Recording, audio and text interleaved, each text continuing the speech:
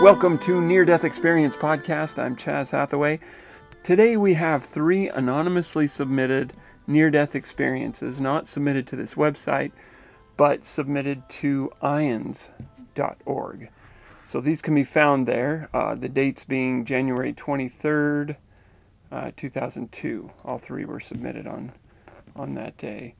And so these are ones that we don't know who it was that had this experience, but I consider, and they're short, they're all very short, but I consider each and every near-death experience account as something of a data point, meaning that every little bit of information that's given either confirms things that we've heard before and therefore solidifies that that is a common element, or it presents something new that sheds a little more light on the subject. So, and admittedly, these data points for me are just in my head. I don't have a count to say, well, so far out of 4,600, there have been 2,000 whatever tunnel experiences and whatever.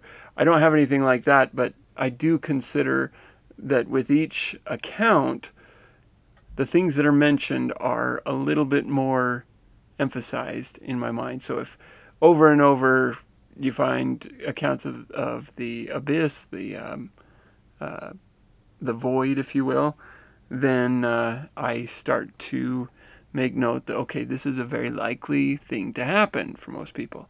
Whereas if it's only 5%, then if I'm talking to somebody about death and they're saying, well, what happens when we die? What does it feel like? What is the experience? Rather than having to go into all of the grand possible details, I can give them a quick summation of the things that happen the most often, and then expand from there if they want to hear more. So all of this I consider data points. Okay, this first one, this is like a level 1.5 maybe in detail level. I mean, they just like, wait a minute, but very profound experience, no question about it. So here we go. I was in hospital due to getting shocky from loss of blood through internal bleeding.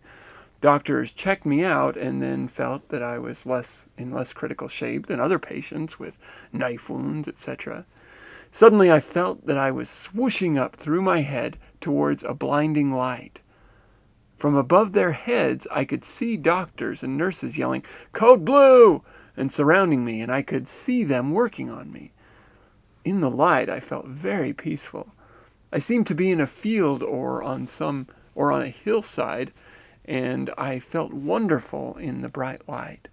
I did not hear a voice, but suddenly felt as though I was being offered a choice, to stay or return and watch my son grow up.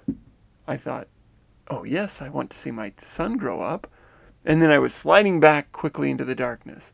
I did not know what to think about it all, and did not tell my wife for about a year, when I saw an article describing near-death experiences, and I recognized some of it as what I had been through. That's the end of that experience. So there you go. So you've got this swooshing, through the head. Okay, there's something about through the head. Some people say they come through the chest, but more often it seems they come through the head, toward a blinding light. So there's the light. They don't specifically seem to mention a tunnel, but rushing toward the light still, and standing over their body, or they could have rushed away and still been able to see from a great distance, these doctors. It's not clear whether this is one of those situations or whether it is a multi-attention thing or whatever, multi-location thing. It's unclear, but they did see the doctors shouting "Code Blue" and starting to work on them. And the feeling of being light and peaceful. And then there is a field or a hillside. It's kind of interesting they say field or on a hillside, as if they're either not clear or maybe they saw both and didn't know which it was, or, but felt wonderful at the bright light, they said. I did not hear a voice, but suddenly felt as though I was being offered a choice, to stay or to go back and watch my son grow up. And of course, they chose to go back to see their son grow up.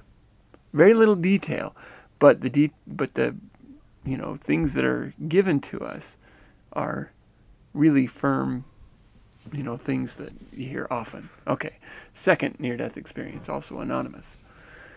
Surgery-related experience. Air tube was removed too soon and vocal cords closed. Body was still paralyzed due to the curare. Oxygen supply was absent for 5 to 6 minutes before resuscitation. Her heart had stopped beating also. The first waking thought was the amount of pain I was in and the fact that I could not move. Next thought was the anger I felt because I was back in my body and didn't want to be. I wanted to go back home. That is the way I felt about being on the other side. There are no words in our language to describe the emotions and feelings that come from the other side. The closest I can get to describe it to someone is to say, it is like going home and I have been away a long time. Now multiply these emotions of returning home by 10 and you might come close to the description of what I felt on the other side. I don't remember lights or tunnels, just the presence of what is on the other side. There were not visuals, just the knowledge that I had somewhat of a choice to make. I could stay on the other side or return and finish what I had agreed to do in this lifetime. I felt like I was reminded strongly of what I had to do. I was angry about coming back, but made the choice to do so. Something like sending an angry child to its room with the remainder of the promise that they made to clean it up. The child goes to clean the room, but not real happy about doing it. This feeling stayed with me for about 2 years after my near-death experience. Then, as the years started to go by the knowledge of why I agreed to stay started unfold. Then as the years started to go by, the knowledge of why I agreed to stay started unfolding, and it is still unfolding 20 years after the near-death experience. The memories of that time are the same and have never changed. Because of what I experienced 20 years ago, I've been able to help other people before they passed over, and it has helped me to deal with the loss of close family members leaving this world. That's the end of that experience. Also a very low detail level. In fact, it almost sounds as if they didn't remember their experience. They just remembered immediately coming back angry that they'd been sent back, and remembered the feelings, but there's no real details given. And that may be the case. I suspect that that kind of a near-death experience is probably even slightly more common than a near-death experience. I'm totally guessing here. But the fact that somebody can have such a profound experience, knowing they don't want to come back, but not actually remembering any details from it, that just shows the strength of the veil that's placed over our minds. And it's unclear whether the memories are always suppressed intentionally or whether it is just, you might remember, you might not, kind of a thing. Certainly there are some instances where they are intentionally suppressed because the person is told, now, this is important for you to know, but you're not going to remember it when you go back. And then they just have this kind of blank out time where they just don't remember what happens after that moment. So we know that the memories are sometimes taken, but whether it's intended that everyone who forgets a near-death experience, whether it's intended that they do or not, is unclear for the most part. Okay. I did want to say about this one. It's kind of interesting how they say, now to multiply these emotions of returning home by 10, and you might come close to the description they felt. It's interesting, the numbers, the multiplication numbers that are used by people. It's like 10 times brighter than the sun. Some say 1,000 times, brighter than the sun. Some say 1,000,000 times brighter than the sun. Basically what they're saying is way brighter than you can imagine. You know, it could be that some are seeing it brighter than others. I don't know. And based on the different kind of glories, the different kind of uh, vibrations and so forth that people go to the other side in, they probably do have very different levels of brightness. So, you know, I'm certainly not going to say that this person got a lower level or anything, but it's just interesting hearing the different descriptions, how people say, you know, this times a million, times a million, times a million, million, you know, as if we can actually, you know, put numbers on it. Obviously we can't, but they're trying, and we're so grateful that they're trying, because since this is such an ineffable experience, so difficult to describe, we depend on those who have had the experiences to do the best they can, because the rest of us, we just can't know without hearing it from them. It's interesting also that they said that the anger that they felt for having returned, it took about 2 years to get over that. That's a long time to suffer with an emotion, especially a negative one like that. But it shows you the impact that these things have. I mean, as nice as it would be to be able to, you know, snap our fingers and be able to go into a near-death experience and then be able to return safe and healthy, there's more to it than that. It's not just the physical brokenness that you know, makes it hard for people to return.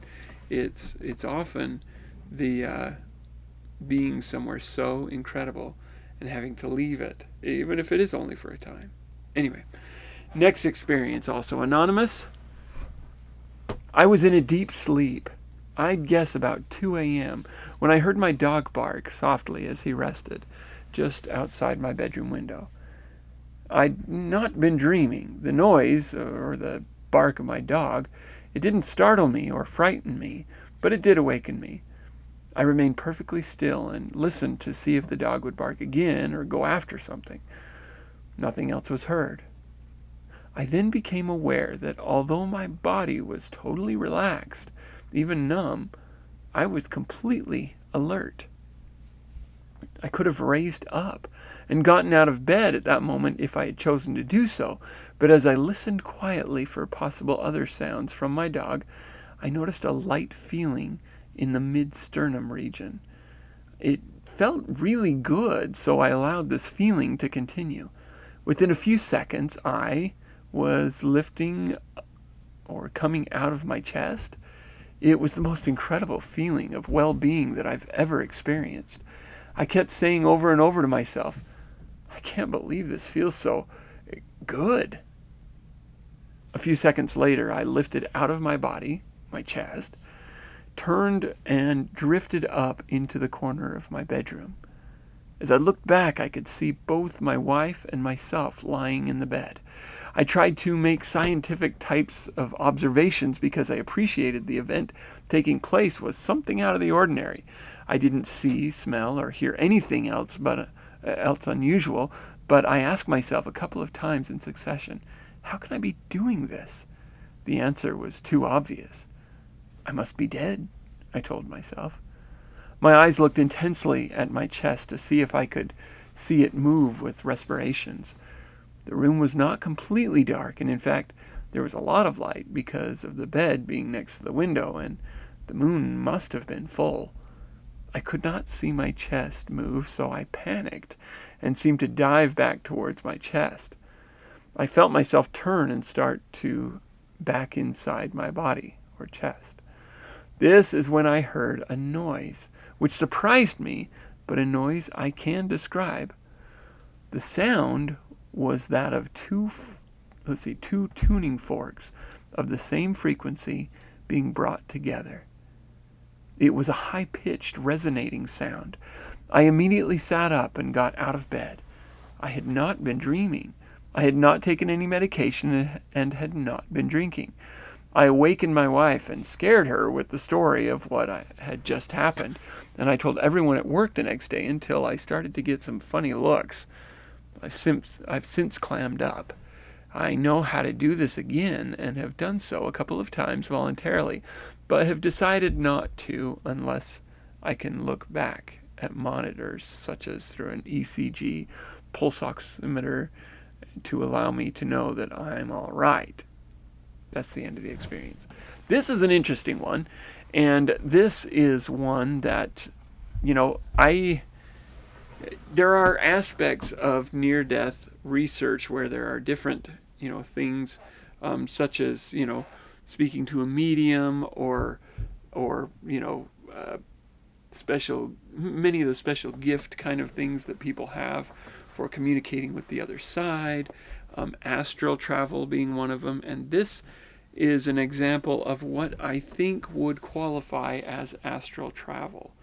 Now, if you haven't heard of astral travel, it's the idea of the spirit or consciousness leaving the body and traveling, or whatever, and then returning to the body, generally done either voluntarily or as a accidental result of deep sleep or meditation, or something where the person is in a deeply relaxed state, almost hypnotic type state. Now, how better to set up for this than to sleep at night? I mean, this is the idea anyway. And astral travel is one of the aspects of this whole field of study that I'm still somewhat skeptical about. Not about the idea of the possibility of leaving the body, but I'm a little bit skeptical about the often-ness of it taking place. Many of the people who describe astral travel, they definitely have an experience. I have no doubt of it. But the question is whether it really is their spirit leaving the body, or whether it is some kind of dream. And one of the reasons I say this is because I have had a few experiences that may potentially qualify as astral travel, but I don't think they quite fit. And if you look up astral travel, you'll find all kinds of bizarre things, and people getting trapped in an orange or something, and you're like, what? I don't know how to explain any of that, and I don't try, because I'm not completely convinced that most of the time this is exactly what's happening. I am convinced that there are people who, during sleep, leave their body and have a near-death experience of sorts. That seems very likely, in fact.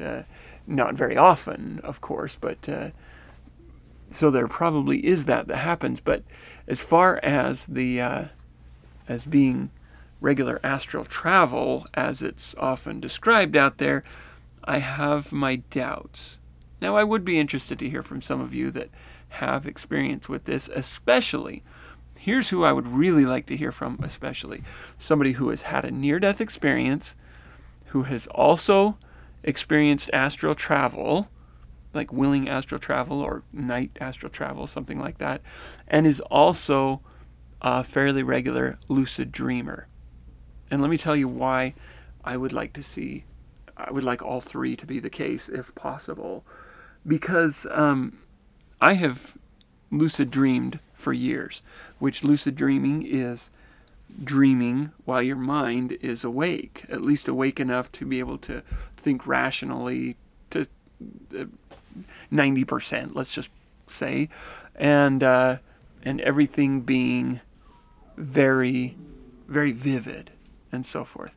I've had this for years, where probably average of once a week, maybe, I'll have a lucid dream. Now, once I started studying near-death experiences, actually in my near-death studies, I came across this idea of astral travel, and I'm like, what is astral travel? I'd heard of astral body used in near-death experiences as a way of describing the spirit in the body. And so I was like, astral travel, I'm not familiar with this term, so I looked it up. All these stories, I don't want to say crazy stories, because people are obviously having some kind of experience, whether it be a lucid dream experience, an out-of-body experience, whatever. But anyway, After I started studying these things, all of a sudden, for the next several months, all my lucid dreams were of me waking up in my bed. And so I'd wake up in my bed, lucid dreaming, and I'd recognize it from some of the sensations in my body, or whatever it is, astral body, I don't know. But this vibrational sensation that feels like my whole body is just, it's almost like it feels electrical, like there's something just, it feels powerful, yet it feels kind of like this just cool sensation, almost like I'm vibrating. I don't know how else to describe it, but that's common in my lucid dreams. And my lucid dreams have been anywhere from fun to bizarre to frightening to, as the gamut goes as far as dreams are concerned. I've had every different kind of dream, every different kind of lucid dream. Okay, I'm also a very vivid dreamer normally, one that remembers dreams when I try. So this lucid mindset I have come to recognize, and in my, being in my bed and feeling this vibrational sensation come on me. I even had once that I sat up and tried to look back. I didn't totally get out of my body, if you will, but I tried to look back, and there was like, I could see my head still on the pillow, but it was almost like it was fluctuating in and out of existence or something. It was like somehow, and so I'm like, okay, that's just weird, and I laid back down and ended up waking up. Well, and I've had other times where I've gotten up and stood up and then looked back, and I'm not in my bed. There's, my bed's empty other than my wife there. And so I'm like, well, I know that I'm dreaming, so, or that I'm having this sensation that I don't have in my waking life. And so I know I'm either dreaming or, if I'm astral traveling, then where's my body? And so and plus I've tried to, a couple of the times that I woke up, woke up with this vibrational sensation and gone out of the room, and I went and checked on my daughters, who were in bunk beds, and I went and I looked at the positions they were in their beds so that I could hurry and wake myself up and then go and check and see if they were, with the idea that if they're in those same positions, then clearly I was there and I saw it, and it is astral travel, if you will, quote unquote. But when I went and I looked, they were in opposite beds to each other. I mean, the younger one was on the top, or was on the bottom bunk, the older one on the top, and in the dream it was flipped, and they were in different positions and so forth, and so that told me, no, this is a dream. It's a lucid dream because it feels very real. But anyway, this is a weird subject to go off on with near-death experiences, but I do think it's important because it is something that comes up, and when you start studying near-death experiences and you come across this, it's nice to have some kind of context to be coming from, something that you've heard about, something that you've considered. And here's my take on at least some of what I think people feel like are astral travel experiences. Okay, as we go about our lives, as we walk to and from everywhere we go, okay, our mind takes note of every image we see, of every situation that we come across, and in essence, it's being stored away in some deep recesses of our subconscious mind. Okay, we know that from hypnosis, that you can draw out memories that you've long forgotten or details that you didn't have and so forth. So there's something in that deep subconscious that is taking notes all the time of everything we see. And what I consider is that we are constantly creating this mental Google map of the earth, okay, with everything that we have seen, as well as being filled in with some assumptions, some incorrect information, obviously, as we think things that aren't true, like over that mountain, there's a valley, there should be, whatever. Whereas maybe if you were to fly over it, you might find there's not actually a valley, it's actually deeper forest or whatever. Anyway, point is, I think we've got this mental Google map. And sometimes in our dreams, especially if we're avid lucid dreamers, I think it's possible to walk the earth using that Google map that we've been creating all our lives. And I think that may be an explanation for at least some of the astral travel that people experience. Now, I don't want to, if somebody is having genuine, out-of-body experiences in a spiritual state, I certainly am not going to say, no, that's not real, and so forth. But that just provides an alternative view for that.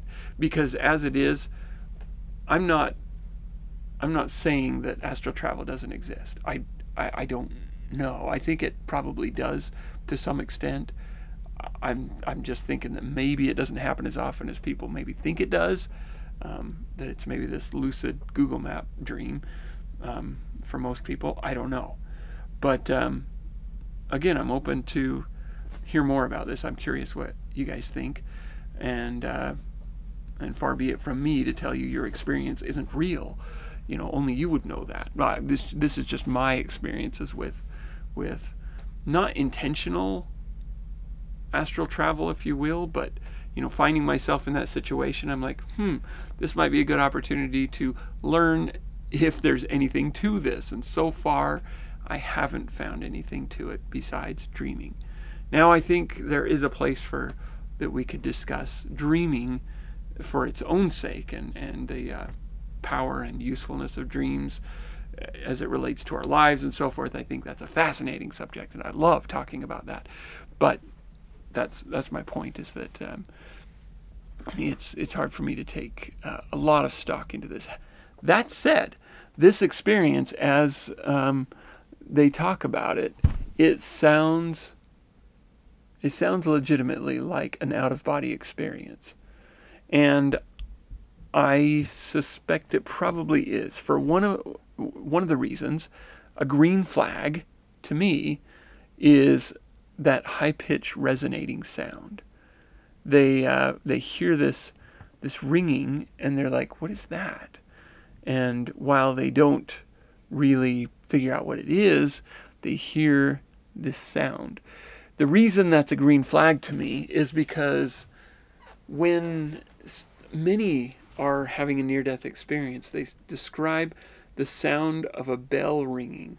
And when you ask them more detail about that, they usually say it's not that there's like these chimes ringing, dong, dong, dong, dong. They say it's more like somebody hit the bell right before my experience started, and I came in to hear this ringing, and that ringing continues.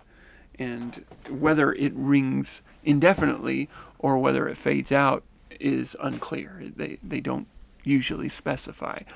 But I like the description that they give. They says I couldn't explain the noise, or they said the noise surprised them, but they can describe it. And it was the sound of two tuning forks of the same frequency being brought together. Now, as a music and sound geek, I love this because I know what he's talking about. I know that pitch. Not that I've heard it in any kind of experience, but I've heard tuning forks. And if you were to ding two at the same time, there would be a bit of a dissonance, or they'd be slightly off from each other, so you'd hear a little bit of a throbbing of sorts, the kind of a sound that would, and it would get faster and faster to a buzz, and then finally it would make this even, perfect, beautiful, resonating ring. And the reason for that is because the two pitches are coming together, and as they get closer to the same pitch, and the reason they're not precise when you hit them is because with all of the little sound geekness here, as the the forks are bending. If you could watch it in super slow motion and magnified, you would see it throbbing like a wave, and each of these waves are acting like smaller independent forks, causing sounds that we call overtones, which, if you pluck a string or you sing near a piano, you can get this effect. Where if you pluck a string, for example, not only is it playing the note that string is, but it's also at the halfway point, it starts flipping back and forth in something of a wave fashion, causing it to also make the sound of half of the string twice, which would be an octave higher. And so you would have this ba and also this ba sound at the same time. And as the string slows down a little bit and becomes softer, it begins to resonate pretty much only its own sound, or at least that's audibly all you can hear at that point. So this tuning forks coming together, they said the sound was that as tuning forks of the same frequency being brought together. So it's like there's this little bit of dissonance, and then they come together into this perfect, resonant sound, stereo sound, if you will, something like that. Anyway, sorry to geek out too much on that, but I just found it interesting, and it puts a little data point on the sound. One of the sounds of heaven, or of the spirit world, or of leaving the body, or whatever it is, and hearing it described as tuning forks gives a little bit of a context there. Some people have said they hear chimes, and some people say it's like chimes that just keep ringing and don't stop. Anyway, so if you would like to contact the podcast, either leave a comment or to share your own experience or to ask a question, you can do so by emailing neardeathexperiencepodcast@gmail.com. You can comment on the site itself, neardeathexperiencepodcast.org, and you can also call 970-NDE-CAST. And if you have access to iTunes, please leave a review, an honest review. Even a bad review will do more good for the podcast than not doing anything, simply because it does work iTunes algorithms to allow it to be better seen by other people. That's just a way to help. Another way you can help to spread the word is if there's a particular episode that stands out as something that might touch someone, it might be a great way to help them in a difficult time that they may be having, or in a struggle, or in a fear, or in a mourning that they may be having for someone that they love. So with that, thank you, all of you, so much for listening.